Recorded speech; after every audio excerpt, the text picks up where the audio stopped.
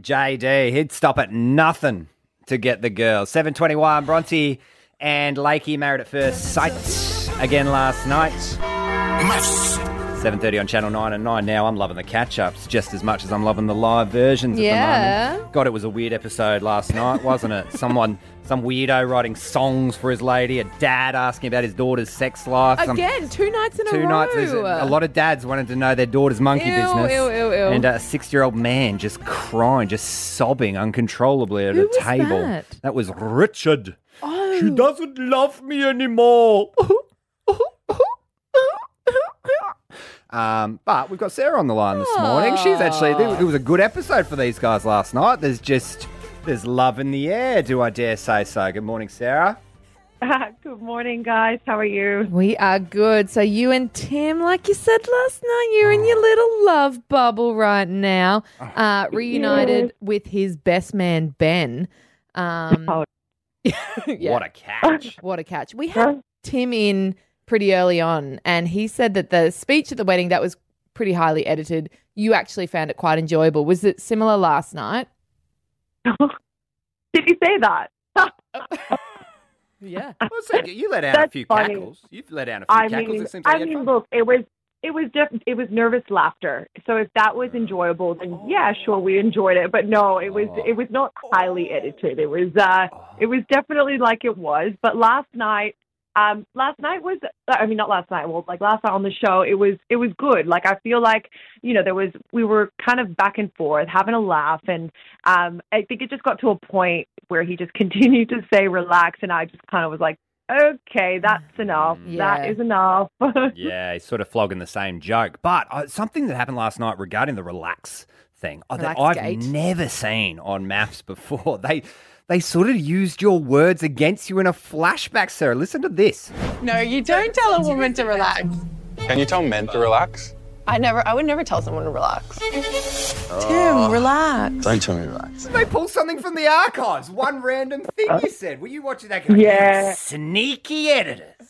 Yeah, well, it was funny because after that I said, oh, yeah, and it doesn't feel good, does it, to tell someone to relax?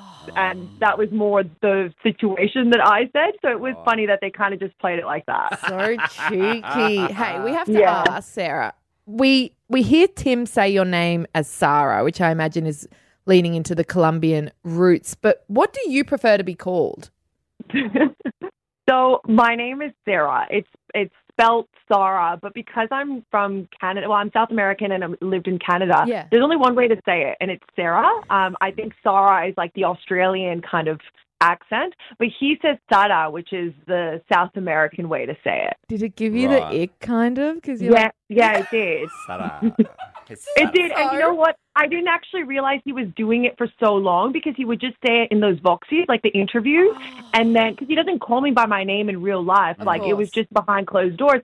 And then when I figured out he was saying it, I was like, you need to stop. Like, I've lived in an English-speaking country my whole life. It's not Sara, it's Sarah. That's so funny. Very good. This was one of my favourite bits from last night when Ben sort of is trying to explain that he's done this massive act of love, writing a song for Ellie. Have a listen to this.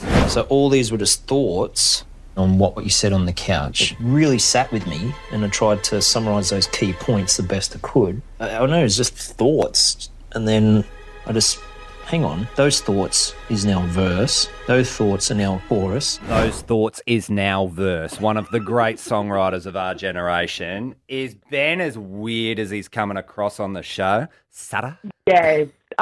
Look, he's a nice guy, but I do think that I think he felt a little bit awkward in those situations. It almost came across like not genuine, which is a shame, but that was really hard to watch. It's kind of interesting watching everyone behind the scenes. I can imagine. And I love how protective you are of Ellie, and we've seen, obviously, it looks like maybe there's something coming up with her getting with somebody else, but I think that's really nice. You girls, there doesn't seem to be that girl like hatred between each other that there can be other seasons. Was that how it was behind the scenes? I think at the beginning it definitely was like that, but just buckle up. Yeah, I was going to say, it looks like Tori and Cassandra. I mean, we're all still being very, very nice to each other, but when relationships get thrown into the mix and everyone has their opinions, things get messy. And yeah, it's a shame, but like you will see the only people that really stick together that whole show is Lauren and myself. We are besties through and through, and we have each other's back through and through. But everybody else kind of throws each other under the bus. It's a real shame. Yeah. Goodness. Oh, no, it's a real joy to watch. Trust me. Don't apologise. It's made to entertain you guys, so I'm glad we're entertaining you. That's what it's about. Good on you, Sarah. Thanks for joining us this morning. MAFS tonight again. It gets spicy tonight at the dinner party. Cass and Tori go at it. 7:30, Channel 9. Now catch up as well.